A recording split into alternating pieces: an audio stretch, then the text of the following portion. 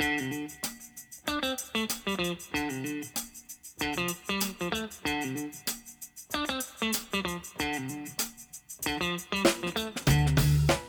everyone, and welcome to Writer's Block Podcast. I'm your host, J.R. Havlin. Tonight's episode brought to you by The Nickel, the unsung hero of loose change.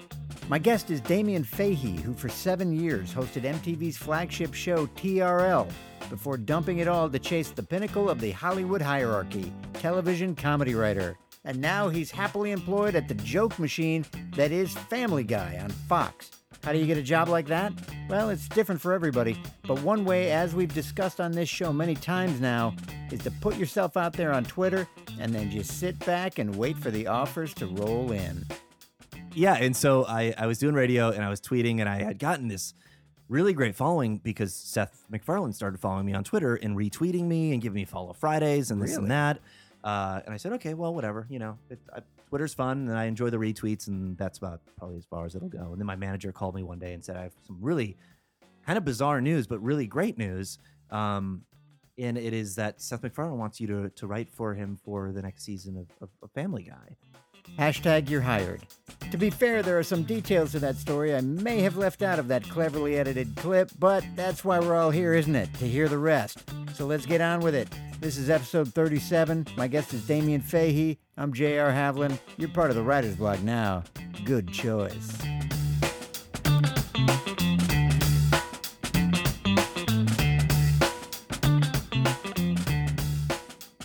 So now we will, I think I'm going to start. Okay. That'd be I'm feeling it. I'm feeling it. Is that going to be all right with you? I think it's good to start the podcast before we end it. Yeah. Well, that'll lead to the end. Yeah, exactly. It's the beginning of the end. Yeah. It's just 1 month, huh? Really? Yeah. It feels like several years. Yeah. I'm J.R. Havlin. Welcome, everybody. We're on Writer's Block. My guest is Damien Fahey. Did I get it right? That's right. Absolutely. Yeah. That's always a good clue right out of the gate. Like, did I get your name right? Yeah. My old friend? Right. It's just your name. It's F-A-H-A. It's tricky. The last name is especially tricky. You must have got a lot in school of people getting it wrong entirely. Well, yeah. Also, the Fahey thing also sounds like a homophobic slur. Yeah, right. So right. I've gotten that. So Damien is a writer. Well, you probably know him from a number of things, including 7 years as the host of TRL. 7 years. Carson who? That's Don't what even know I'm him. saying. Don't That's what even I'm know saying, him. looking across at you. Johnny Carson? Carson who? Johnny Carson who? Yeah. We'll talk a little bit about that. And now your very first actual staff writing gig on an extremely successful long-running show, Family Guy, which seems like a unique form of writing as well. And I want to get into that. Okay. Which we will get into later. I like to tease the kids. Great. Because they're all kids. Yeah, no, all these kids listening. We're taping, by the way, in lovely Los Angeles. I thought I was in Glendale, but I'm not. But I still don't know what Glendale is. All I know is what Los Angeles near Glendale is, and it's I think it's a nice area. I had a good taco. The Americana's there. I'm going to Nice say mall. this: I had a good taco Well, you can have a good taco pretty much anywhere here in LA. for $1.37. That's a good very taco. good price. When's the last time you waited in line? Me? Yeah, I don't. I mean, really, outside of like a ski resort. Or I really something. hate waiting in lines, but What's the last thing you waited in line for?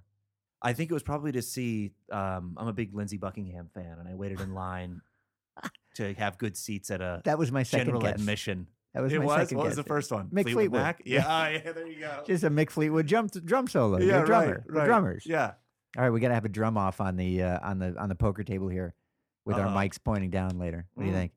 Do a little I bit like of that. skiddly scat. I like that. Actually, one of my favorite parts of your podcast is the theme song. 'Cause it's so funky. Yeah, I like Pete in the Miser. car whenever Pete I Miser. play it. I'm like tapping on the. The song is called "She a Hippie." It's like the meters almost. It's very Yeah. You know, And it was a 4-piece band, so he's usually like he's a DJ and electronic guy. Yep. But he just did this with like a drummer, guitar, bass, and It's great. And him and on his website, it's really wild. On his website, he has the song, the instrumental, but then also his isolated vocal Oh, that's cool. And I was like, why did you do that? It sounds so weird because, like, have you ever heard the David Lee Roth isolated vocal of Oh like my Running with God, the It's Devil? one of the greatest things ever. It made me a bigger fan. I mean, I was Van Halen was at the first concert I ever went to. Oh, really? That was the first. It was one? not the first concert. Oh, it was was an it? Aerosmith concert. Did they open for them? No, it was. I'd say you'll freak out. It was. This was in '78. Uh-huh. The opening act Uh-huh. was AC/DC. Oh my God. With Bon Scott. Wow. So, and we knew AC/DC, so we were way into that. Second act was Pat Travers' band. You know Yeah. Pat Travers, guitar legend from Yep. California guitar legend. We were into him. We had his like boom boom out go the lights, all this shit. He was fucking great. God. Wow. And his drummer was Tommy Aldridge, who's my all-time. Oh, he's great. Yeah, Aldridge. Yeah, he's amazing. Here, The you'll big love fro. this. You'll love this. We'll talk about writing later. No one's going to be listening to No, this. no, Everyone's checked out. We no, start talking fuck about that. Tommy Aldridge. No, this is good. We got to get into Aldridge. All right. Maybe I can cut it out. All who, right. who the hell cares? Yeah. We'll put a little extra time on this, but we Sure. should talk about it anyway. Okay. There's a great video of Whitesnake. It's an interview with David Coverdale, and he's just like sitting back in this chair with these gloves on, and he's just the biggest douchebag in the world. Of course. He's talking about how great the band is. Of course, we've got Richie Vai on guitar, and he's just vicious, you know, and all this shit. Of course. And he gets to Tommy Aldridge. He says, and then of course, backing it all up, Tommy Aldridge on drums. He's a thunderous octopus. Oh my God. How high do you have to be to come up with that? String those two words Thunderous together. octopus. So anyway, let's. Where were we? I don't even know where we were. I don't even remember. No, I think that was fun though. I I'm like that gonna little enjoy tangent. listening to Little that. music tangent.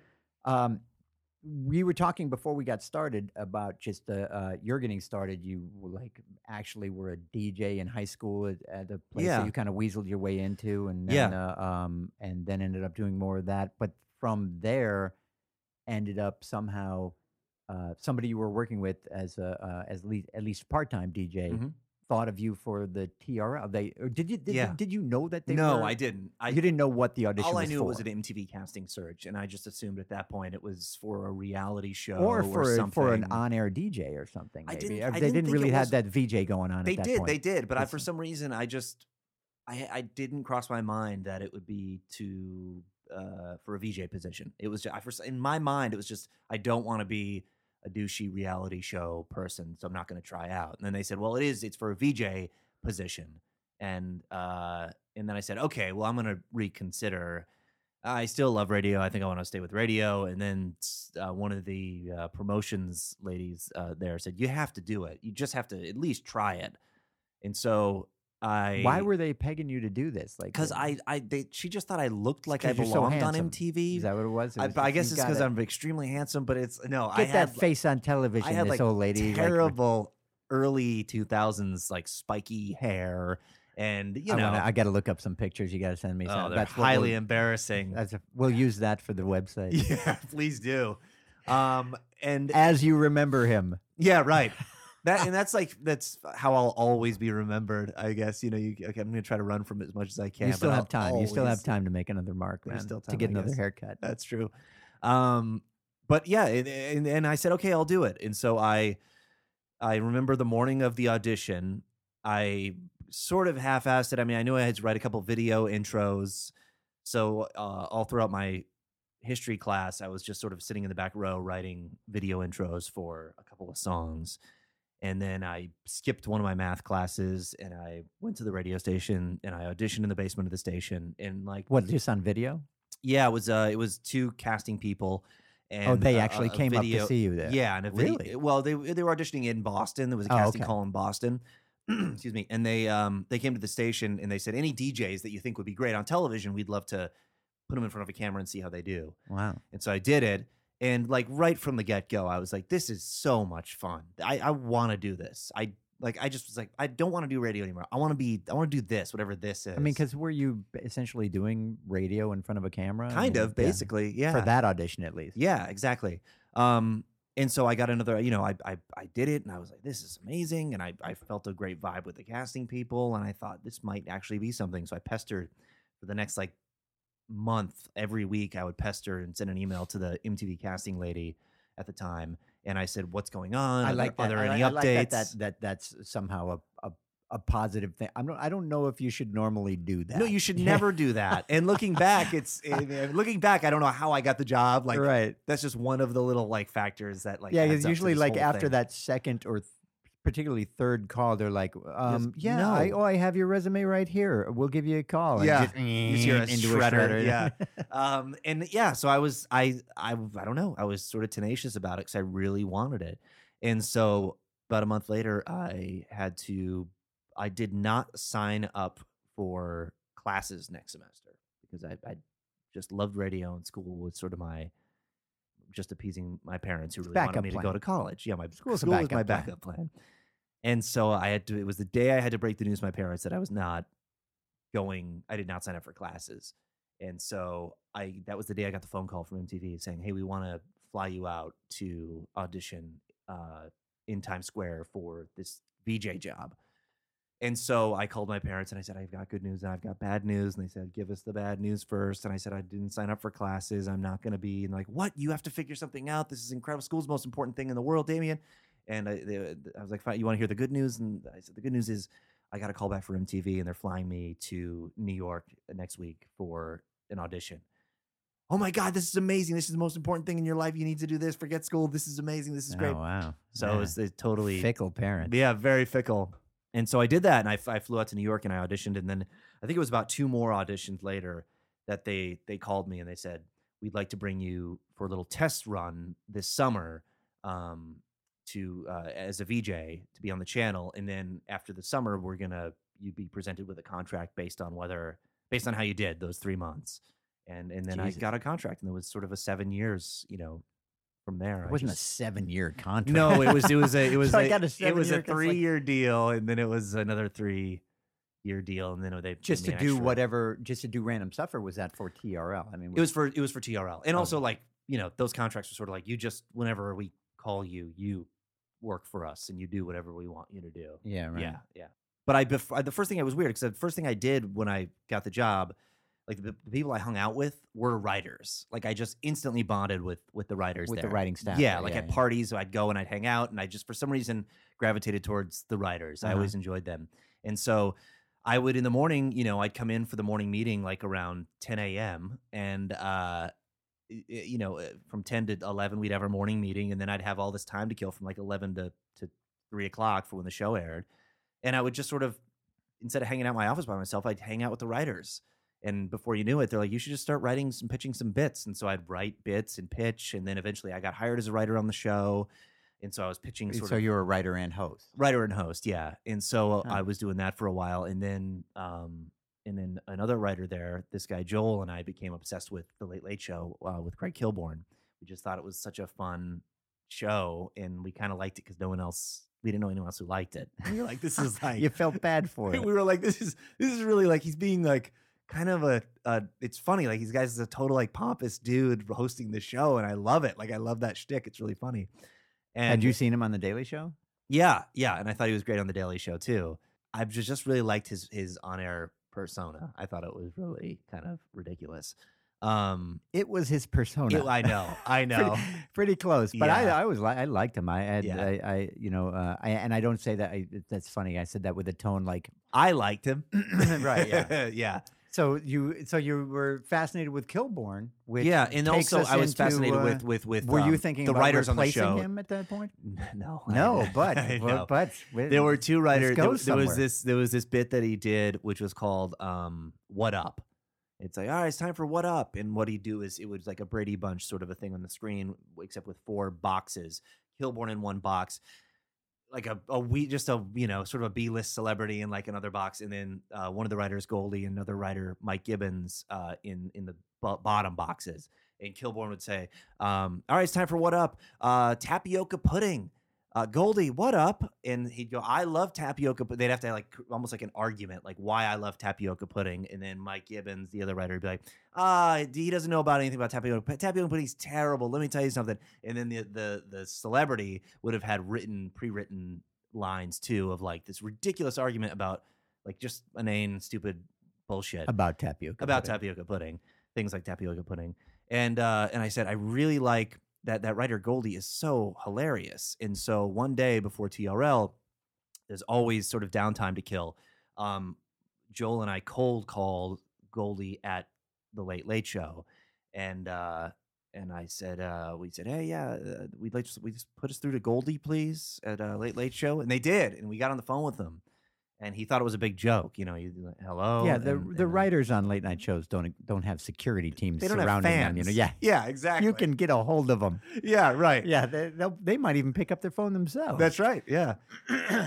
So we I started talking with him. We were just like, hey, I host TRL. I'm a big fan of yours, and this and that. And I forget what followed after that, but we sort of became friends, and we started, you know, talking back and forth and stuff. And I was asking about comedy and writing and this and that. And he said, if you want, you can start writing some monologue jokes, you know, submitting freelance. And so then this is while you're hosting TRL. Yeah. And that's so fucking hilarious. And so I was like writing with my buddy Joel. And you're getting them on. You're submitting monologue jokes to Kilborn. Kilborn. And I remember like one of the greatest feelings was like watching one night and you hear the setup and you're like, it's gonna be mine. It's gonna be mine. And then it is. And I'm like, holy shit. And I rewound it and I watched it over and over. I was like, this is one of the best feelings in the world, is hearing something that you thought up in your head being said through another person on television. When you get that first monologue joke on TV. And the second best feeling is having that $50 check. Oh, yeah, right. Yeah, bring it home. Don't spend it all in one place. Do not. Yeah. All right, listen, we'll be right back and talk more about this and get into a little bit more of your road to Family Guy, and then we'll talk about Family Guy, which I am very interested in talking about. Me too. Sure. All right, we'll be right back. I'm J.R. Havlin. This is Writer's Block. I'm with my guest, Damien Fahey.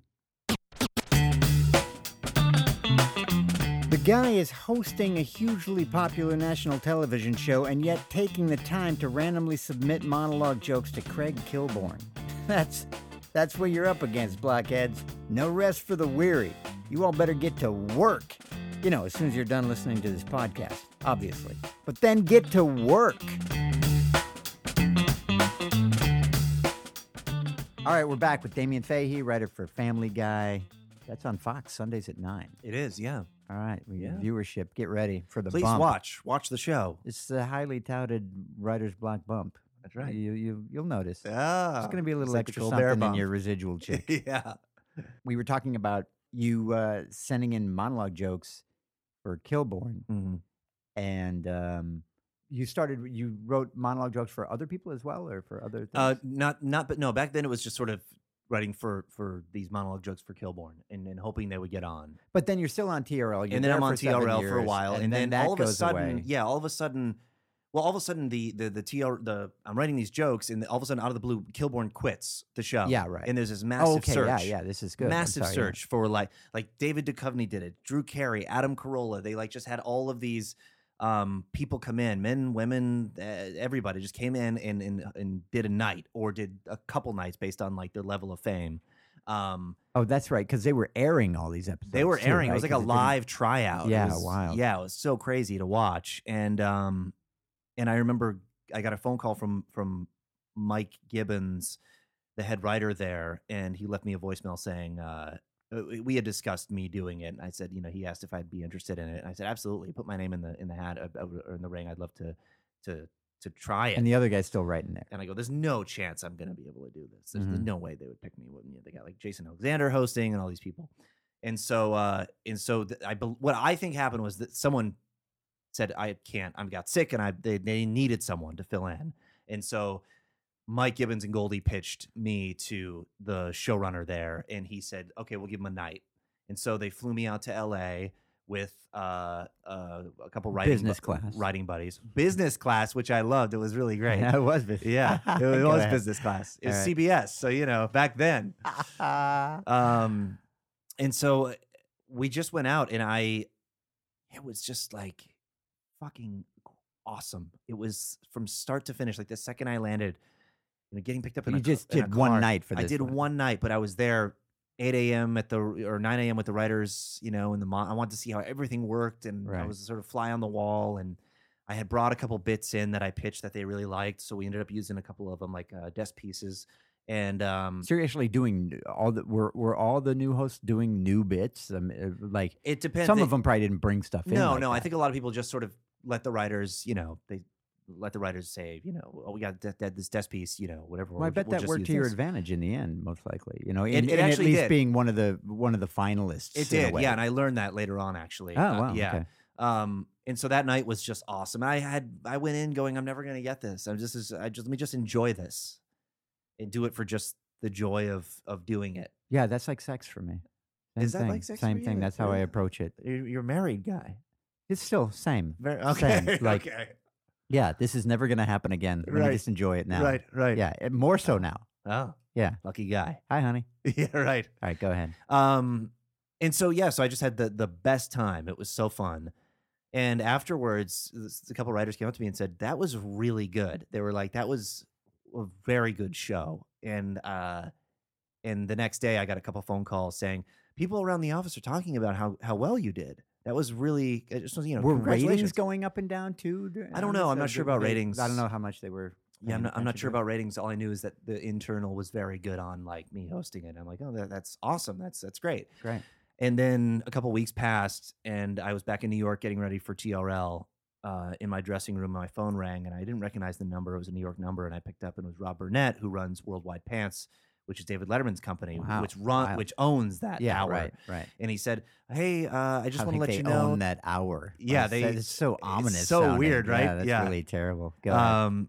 And so he said, "Hey, listen, I just want to let you know, Dave saw your tape, and he was really impressed, and he really liked what he saw. In particular, he really liked Are They Elderly based on their shoes, which is a desk piece that I thought up, which was Oh, that's funny. Yeah. you just take a shot of someone's shoes, Yeah. pause, have a guest guess Right. whether they're elderly based on the shoes, and then you That's funny. pan up and reveal.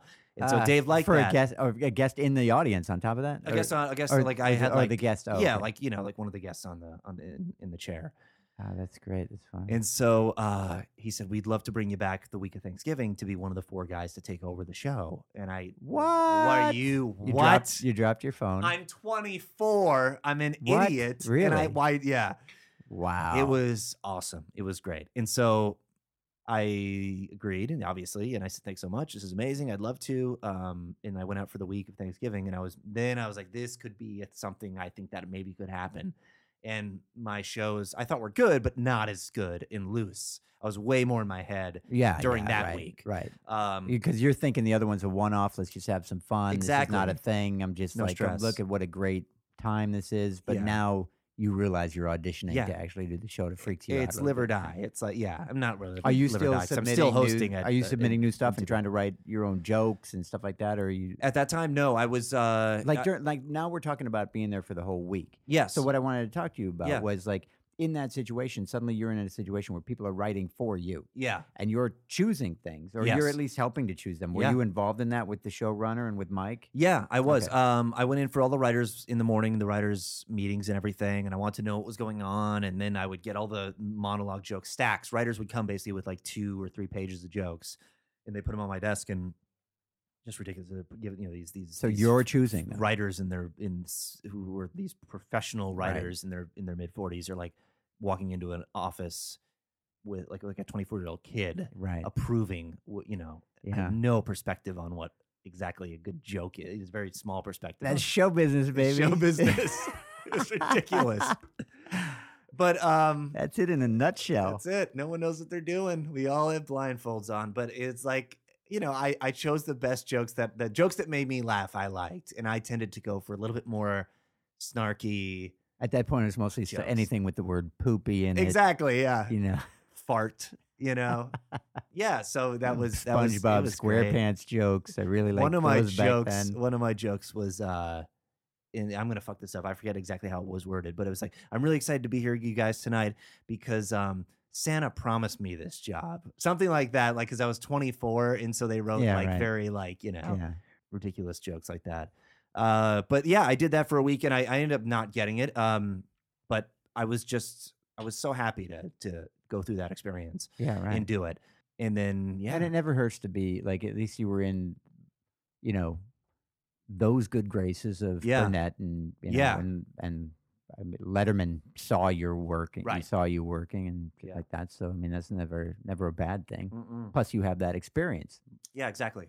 What happened to the TRL thing? Did you just Oh drop yeah, it yeah. for a week? So I went out. I took a week off, and then I came back to TRL, and I found out I didn't get it, and I was a little upset. You know, there was sort of like a mourning period of like, oh, I only have this other awesome job that I have to do. I have to go back to my other job that other people want. Which is, living in New York in your 20s and having the key to the city wherever you go. And so I had like a little bit of a pity party for myself, which was completely ridiculous looking back. Because I really loved. I was like, I'll easily give up my TRL job to host that show. It was so great.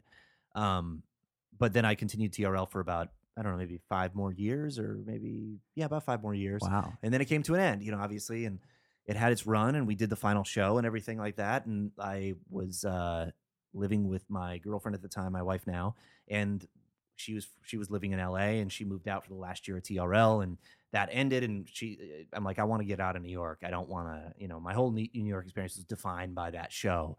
And then it ended and I said, I want to move to LA with you because she loves LA and she was always like, we got to go back to LA. And so we did. And 3 months, I got a major gig hosting a network show, network like reality competition show called I'm a Celebrity, Get Me Out of Here with Spencer and Heidi in the jungles of Costa Rica. So you were the host of that from the beginning? Yes, from the yeah. This was like the second attempt to try to make it a successful show. It was on ABC like 4 years prior. Oh, okay. And it did 1 season. It didn't do anything. They're like, well, I think it's actually, they tried to like restructure it, bring new people in, and they thought it'd be a big hit. And I did too. I was ready to be like, oh my God, 3 months in LA, and I got this amazing hosting job. This is my Seacrest path. I'm just going to make money and everybody just buy a house and just, and then it didn't come back. I got the call and I said, well, what the fuck am I going to do now? I mean, and then it was just dead silent career-wise for like a year and a half, just completely quiet. A few auditions here and there. And I was sort of bored around the house, and I noticed, I got into Twitter and I noticed that a lot of my friends writing for Family Guy or for the Cleveland show at that time started to write jokes on Twitter. And I said, this is really cool. I'm gonna give this a shot. And give this a shot. Like I'm just gonna like there's an audition process for Twitter. Yeah, well, I take it very seriously. So and I did back then. So I started writing jokes, and for like a year and a half, it was just terrible. And then slowly got a little more better, or got better at it, and then sort of got retweets. Do you feel like there's a because I mean clearly like Twitter is kind of no joke when it comes to getting attention and even getting like as an avenue to a job. Oh yeah, and I had a guy on, one of my guests a while ago is Mike Drucker, who's a writer. Mike, who also kind of got some attention on Twitter. I'm pretty sure that's how he got his in. Yeah. And he said it was a very deliberate thing. Like for him, he was auditioning. He was auditioning. He was writing specific jokes so that if people went to his Twitter account, right, they were reading jokes that could be used on a certain show. Oh, interesting. Yeah, like he was not just doing that's random. Really like I just do pretty random shit every once in a while. Too. My favorite thing on it is to do it live during like the Grammys or something. Oh, that's the best.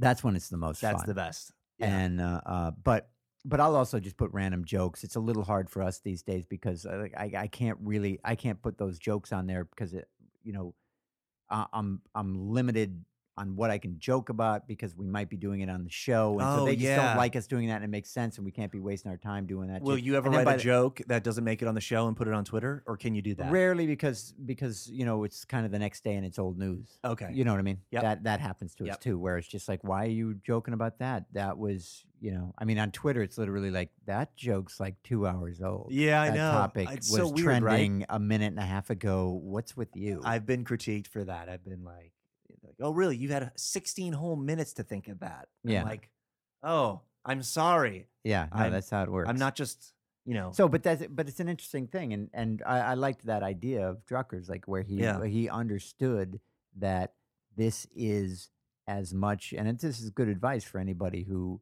is on it and is a wannabe comedy writer, and you're on that. Take it seriously because you're putting yourself out there, and people can go back and look at it. I mean, I'm even conscious of it now that like, although now I'm kind of dreading what might be on there for people to go look at. But if I put something on there that's intended to be funny, I think it's funny. Mhm. But whether you like it or not, that's a writing. It's a That's writing it. sample. It is. You're putting a writing sample out It there, is. and if you're just going to put garbage on there, Yeah. it's like misspelling the host's name or something. I and mean, you got yeah. to be conscious of it. That's my thing was always like quality over quantity, and not always. I mean, there's been tons of tweets that have died and Yeah. I've deleted and whatnot, but I Right, yeah. try not to do some on really good days. I'll have like 5, but I try to get like at least 1 out a day, or I did, and I was like 3 is the goal, but I want them to be really good. Like Yeah, right. because I see some people who are tweeting every hour, and it's like you're just, you're not getting yourself. You're spinning your wheels. You're not going anywhere with. Well, and it depends on what you're doing. But like, for a lot of people, it is a comedy outlet. And for a Yeah. lot of people, it's a thing to try to get attention. Yeah. And for those people out there for whom it is a thing to get attention, then you need to know that if you're going to get attention, that's what they're going to be looking at. So you Yeah. need to take it seriously Yeah. and go back and look at it and delete the ones you don't like anymore, because anybody that happens to look at it to get an idea of, hey, this guy's really Right. funny, you should check him out. Right. Oh, well, is he on Twitter? A Right. quick way to check out whether or not somebody's funny is to just go to their Twitter account. As opposed to calling their agent, getting a packet, having it sent over. That's right there. I mean, Yeah. I can judge. I mean, sometimes when like somebody, I don't follow a ton of people because it just clouds it up. And sometimes I'll like, in my decision to follow them or not, I'll go look at their account. And it's like, if I don't laugh on that first page at least twice, Oh no, I'm done. Yeah, absolutely. It's just like I'm not gonna. I'll go maybe 5 tweets, Yeah, and or I'm if like, it- you gotta. Or if every single one of their tweets starts with an @ to somebody else, Oh, I was like, God. I don't want to read No. your responses. No one should be talking on Twitter. Now, so the celebrity get me out of here goes away. How long ago was that? 2009. Yeah, 2009, I think. And then So- and what happened in between that and Family Guy? a few jobs here and there, and then a few writing jobs, like a monologue joke writing job for this internet political comedy show, and I wrote for that for a little bit, and then I got a job writing for Some E-Cards, which is that someecards.com, which like they're on Facebook all the time, those little cards, and so I did that, and then I made like a New Year's resolution in like 2010 to write start my own like Onion-ish sort of a the Damien's the other- Fahey Chronicles, and Oh, sort of okay. just writing Onion stuff every day for 1 year. And so I did that, and then I took this monologue joke writing class at Improv Olympic here at IO West in Hollywood. It's an improv place with Doug Caro, who works at Conan, and he brought you go into this class, and there were like 8 people who came in, with their computers and students, and we just sort of come in there and he put the papers on the table. We just sort of pick up stories and write jokes on the spot, and then he'd have like Conan writers come in and other comedy writers come in and sort of read our jokes and that's tell us interesting. this and that. Yeah, So it was right. really fun, and that sort of got me the courage to start like posting a lot of my like monologue-ish sort of jokes to Twitter, which was really good. So I love that idea that like you had this, I had a considerable amount of success. I mean, TRL is a big show. Yeah. And then the idea of almost getting picked up and doing your whole week over at Kilborn. Yeah. And then, hosting this other thing that may or may not turn into a big thing. Right. And then you're not doing anything, and you kind of go almost a little bit back to square one. Yeah. Of, okay, I'm just going to focus on being a writer, but you weren't afraid to go back and start in a relatively modest place. And I was and that- very afraid, but Well, I but- did it. Yeah, I was right. super. You it weren't was- feeling that great about it or something. I was But- scared to Yeah, to right. put myself out there and to even just like taking improv when I was out there. But That what it I'm was saying sort is of like you were "Ugh." willing to, and you weren't. Oh, like, yeah. I'm above this shit. No. Like you went to school. Yeah, and it was a regret when I had the MTV job. I really wanted to do UCB in New York, but I felt above it, but I also felt I didn't want to be the MTV guy in the class that Yeah, everyone right. Yeah, talks that about you are in behind. a bit of a pigeonhole there. Yeah, and I'm like, it's gonna be really tough. Yeah. And then of course, just the fear of failure was also like just infused in that whole process. Yeah. So I don't know what that is. Yeah. Oh, really? No. And so I just sort of I had some money saved, and I said, what do I really just want to do that I wouldn't that I wouldn't do typically? And that's when I became a dancer. And that's when I began to speak through dance. So we'll come back right after this and Awesome. and talk about Family Guy. I'm J.R. Havlin. This is Writer's Block. My guest is Damien Fahey, writer and drummer. Hey, you're in the writer's block. We're Good gonna choice. We're gonna. It's so good. I love it. like I it. swear to God, in my car, I've been like, I love that. I made a good choice. I'm pretty proud of myself for making good a choice. Yeah. It's fun. He's got a good story, this guy. And keep in mind, at that point in his life, Damien was just 14 years old. Or something like that, I don't know. He was young, but clearly he had talent and focus, and he was modest and realistic, with just the right amount of pride, which for comedy writers is about 3%. Most of us are roughly 3% pride. Hey, I've got an idea. We should find out from Damien what it's like to work at Family Guy. Enough of the appetizers. It's time for the main course.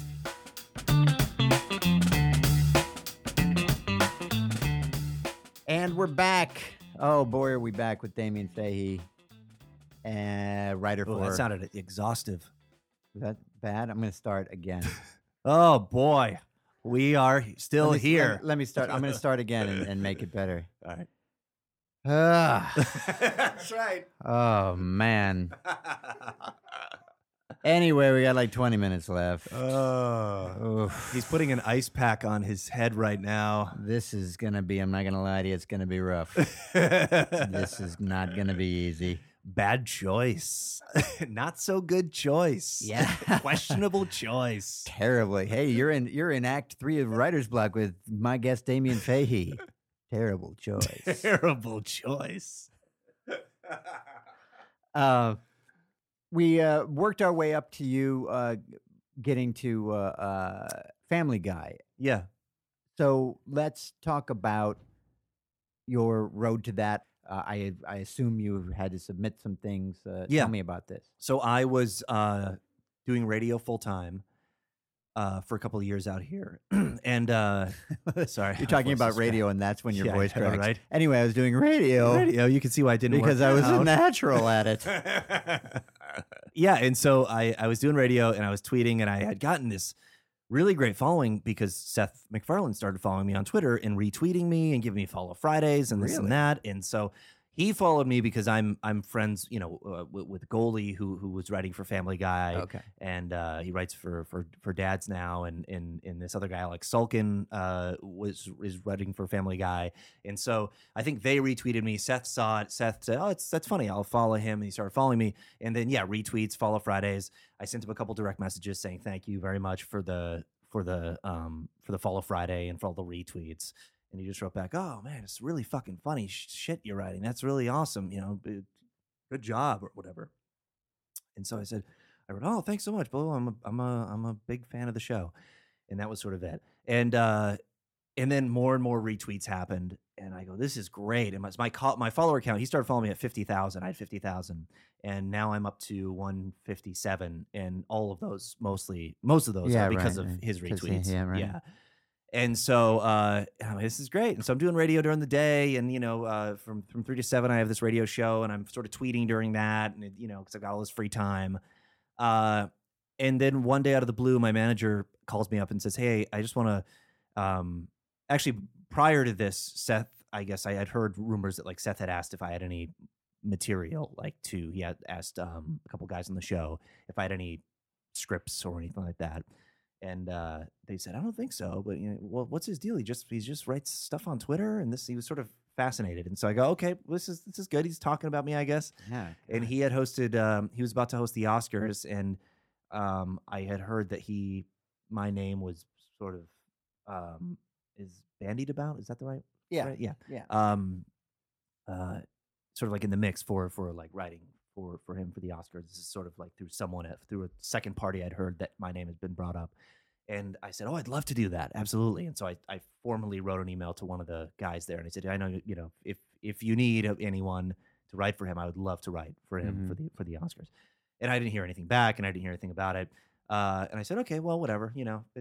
Twitter's fun, and I enjoy the retweets, and that's about probably as far as it'll go." And then my manager called me one day and said, "I have some really kind of bizarre news, but really great news. And it is that Seth MacFarlane wants you to write for him for the next season of Family Guy." And I said, "What?" But you didn't do the Oscars with him. No. And I said, "What are you talking about? This makes absolutely kind of no sense. Yeah, What do you, this is why like would- I've asked a lot this of is like a people how they've joke or a gotten their prank. jobs. I've asked a lot of people how they've gotten their jobs, but I think more than anybody, your answer right there is Yeah. going to piss off a lot of people. Oh, I'm sure, and It's I like, know, and that I'm fully doesn't aware seem of that. fair No, at all. Like, absolutely not. And you know what? In a lot of ways, it is not fair. It is not fair at all. So you weren't even asking for it. I was just sort of like, all of a sudden, In a way, you all were of a asking sudden, for it, like, but, just when Jesus appeared on like my toast. Yeah, You know what I that is mean? And so like all of a weird. sudden, I've got like this. so he literally just kind of asks you to write there. Like, Yeah, was he well, still it was a asking for meeting. a submission? Though? Yes, of course. Yeah. And so I had a meeting with this was in the spring of last year. I had a meeting with the showrunner, and I had this meeting, and I went in and I said, I'm flattered to be here. I'd love to do this. I just want to warn you, I've never written a script before, and I don't understand how storylines work or whatever. And he was Again, exactly the thing you want to do when you go in for your meeting on these.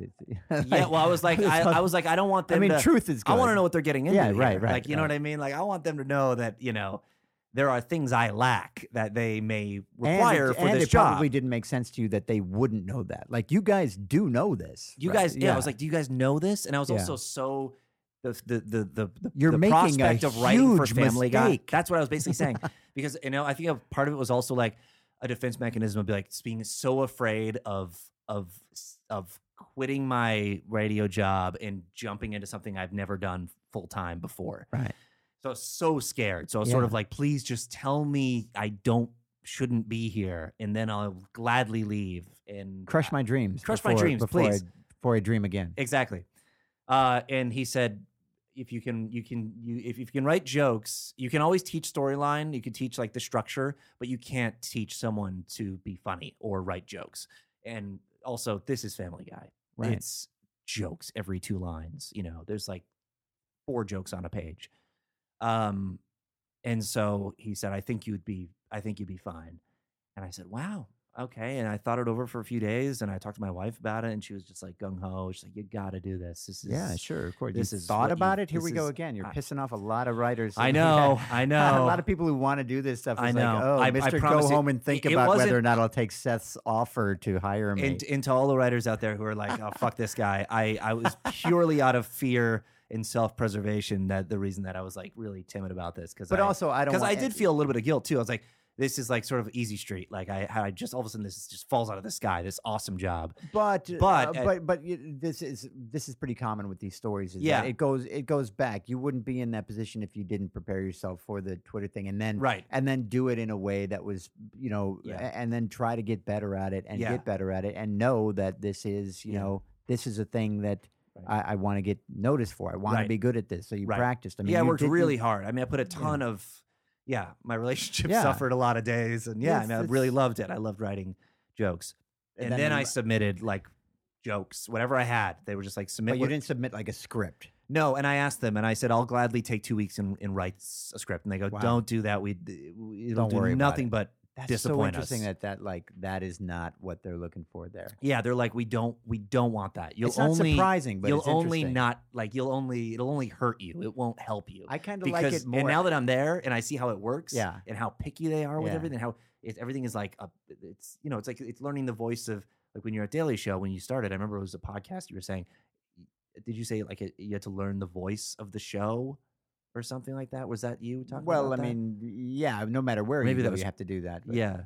So I understood that now. Right. Like, at the time, I was like, well, this is crazy. I'm just submitting jokes I've written, tweets.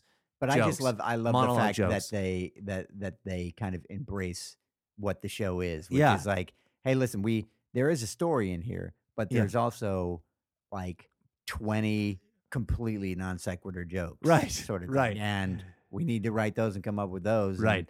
And like, here we're gonna write like if the thing's 22 minutes, we're gonna write an 11-minute story, Yeah. and then we're gonna go back through it and find all the places where they can say, "Remember when you did that?" Peter?" Exactly. You know, Cutaways, yeah. flash forwards. Yeah, Is exactly. that describe to me a Yeah. little bit of how that process goes down? I mean, that doesn't seem like a bad way to do it, to be honest with you. It's how they Just- do. I mean, that's not how they do it, but what they'll do is a writer will go off on outline for a couple of days. The ideas for scripts are pitched by all the writers together, and the showrunners will cull down the ones that they like, and there's a lot of writers, so so they'll sort of assign scripts to each writer, and that writer will go off for 2 days, write an outline of a show, come back with the outline. We'll do what's called a gag pass, which is we get put in a room with that writer who's writing the script and a writer's assistant, and like 5 or 6 guys will just be in the room saying, okay, for this first scene here, what if Peter said this? What if Lois said this? It'd be funny if Chris took out a vacuum and did that, or whatever it is, just sort of brainstorming. And so the writer goes off for 2 weeks. And are you also at that point brainstorming all the little flashbacks and stuff? And the cutaways? The cutaways? No, the cutaways are all on the writer to come up with. But they're in there. But they're like the worst time that when you write a script, you write in the cutaways. Yeah. So it's not a matter of like it's not like having to make room for that. No. Yeah, no, right. You write it. Yeah, you put them in. You write them in, and the writer goes off for 2 weeks, comes back with goes off with all those notes from the gag pass. Yeah, sure. And so the writer sort of just chooses what jokes he likes and how if it fits, which joke fits into the storyline and this and that, and spends 2 weeks doing that. And then we get a writer's draft of an episode, and then that pretty much like gets almost always completely rewritten. I mean, it's very if you have like 20% of your original draft in a script, you're like a comedic genius. Well, the original draft or the second draft after the read. The original draft of the writer's draft gets right. completely rewritten mostly. Well, that's just a first draft for the most part. Yeah, exactly. But then you go and you have the joke meeting. He takes the jokes, rewrites it himself, and then when he comes back with that, at least that's a little more solid. Exactly. Yeah. Yeah. So but then you've got the animation process, so it's like everything's slowed down a lot. Right? It is, and the episodes are like about 9 months in advance. We write them about 9 months in advance, and I'm still sort of learning this whole process because I'm super new. But so you can't really, you have to eliminate really topical jokes for the most part. Sometimes, yeah. I mean, you can do. I really suppose you could do that, like but almost as like, okay, tell this good topical joke as if somebody's telling it 9 months from now. Right. Like we had. Does that happen? The other day we had like someone mentioned said Rob Ford, as a punchline. Yeah, It'd be really funny to have Rob Ford in there, and then someone had to say, well, 9 months from now, is Rob Ford going to be the complete disaster that he is right now? I mean, you know what I mean? Like.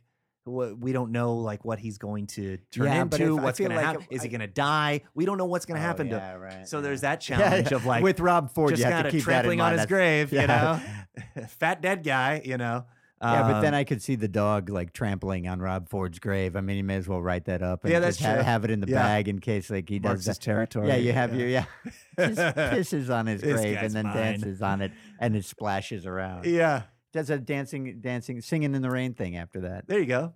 And so you have to be cautious about that, but it's a long process, and every day you go in and it's sort of like there's 3 rooms. There's the big room with the showrunners, and you go in there in the morning, and then they break you off into groups, into separate rooms. So there's the big room operating during the day, and then there's 2 other rooms, usually working on a cutaway or like.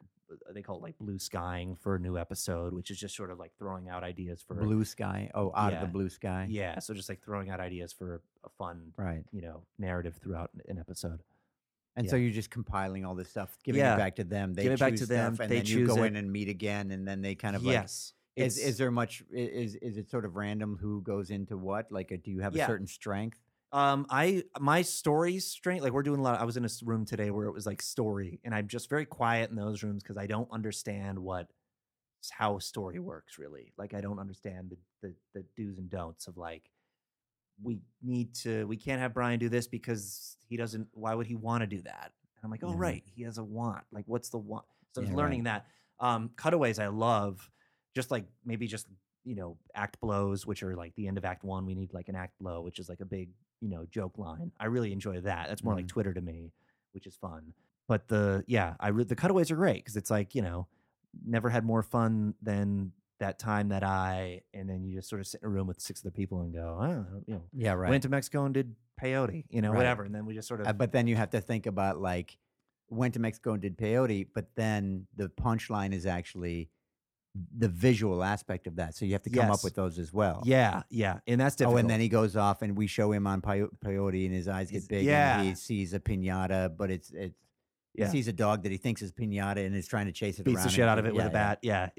Oh, yeah, and on that show, actually, he would just bloody beat the dog. It'd be like a bludgeoning for like 35 See, I'm restricting seconds. myself. Yeah, right. You Yeah, gotta go bigger. Yeah, you got to go big on that show. And so that's sort of it. And I'm definitely, my first week I was very like pitching like Twittery jokes, and I was like, why aren't these getting in? Like, this is You like, kept saying hashtag by accident. It's like, just, oh, God, all right. I'd refer to people with like at, so I'd be like, so at. Yeah, that happened. So now I've gotten a few things in a few scripts, which is really good, and which I'm very happy about. But there are some days when I leave going, I am the most unfunny person on the planet. Yeah, well, that's so welcome to the terrible. world of comedy writing. Yeah. That's just a thing that happens, and you realize that that's why there are more people on staff than you. Right. Because when point. when you can't show up, the other people do. Yeah, and a lot of times when you sense yourself showing up, it's because other people aren't. Yeah, and you're pulling your weight. So that's the way it is. Listen, Damien, it's great to meet you. Definitely, great same to talk here. to you. I'm glad to have you as a guest on the Writer's Block. And we should do our drum off. Oh yeah, Mics down. All right, how are we gonna do this? I don't know. Just put the mics down. I'm gonna tilt the mic. Yeah, maybe just like on the side here. Yeah, so now you can't hear me so well. And then we're like, you can go right on the. All right. So what do we? Yeah. All right, so I guess you get a few beats. Yeah, like I do my solo and then you go right in. Yeah, right. You're just like paradiddling over there. Am I?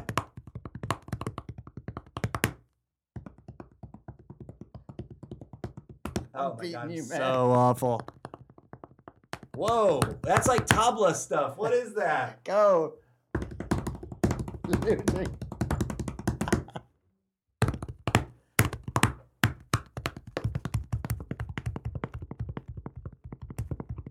That's not fair. Oh my God. Your turn, buddy.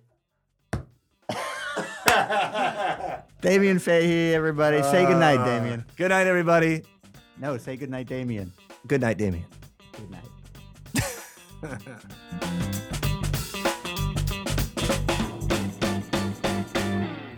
That's it. Now put down the headphones and start tweeting. You want a job, don't you? And while you're on there, follow @WritersBlockPod, @JR Havlin, @Damien Fahey, and of course, @Katy Perry. How else will you know that, quote, planning for 2015 now is anxiety-inducing? Sad face emoticon. Big thanks as usual to my human-sized helpers, David Klatt and Willie Orbison.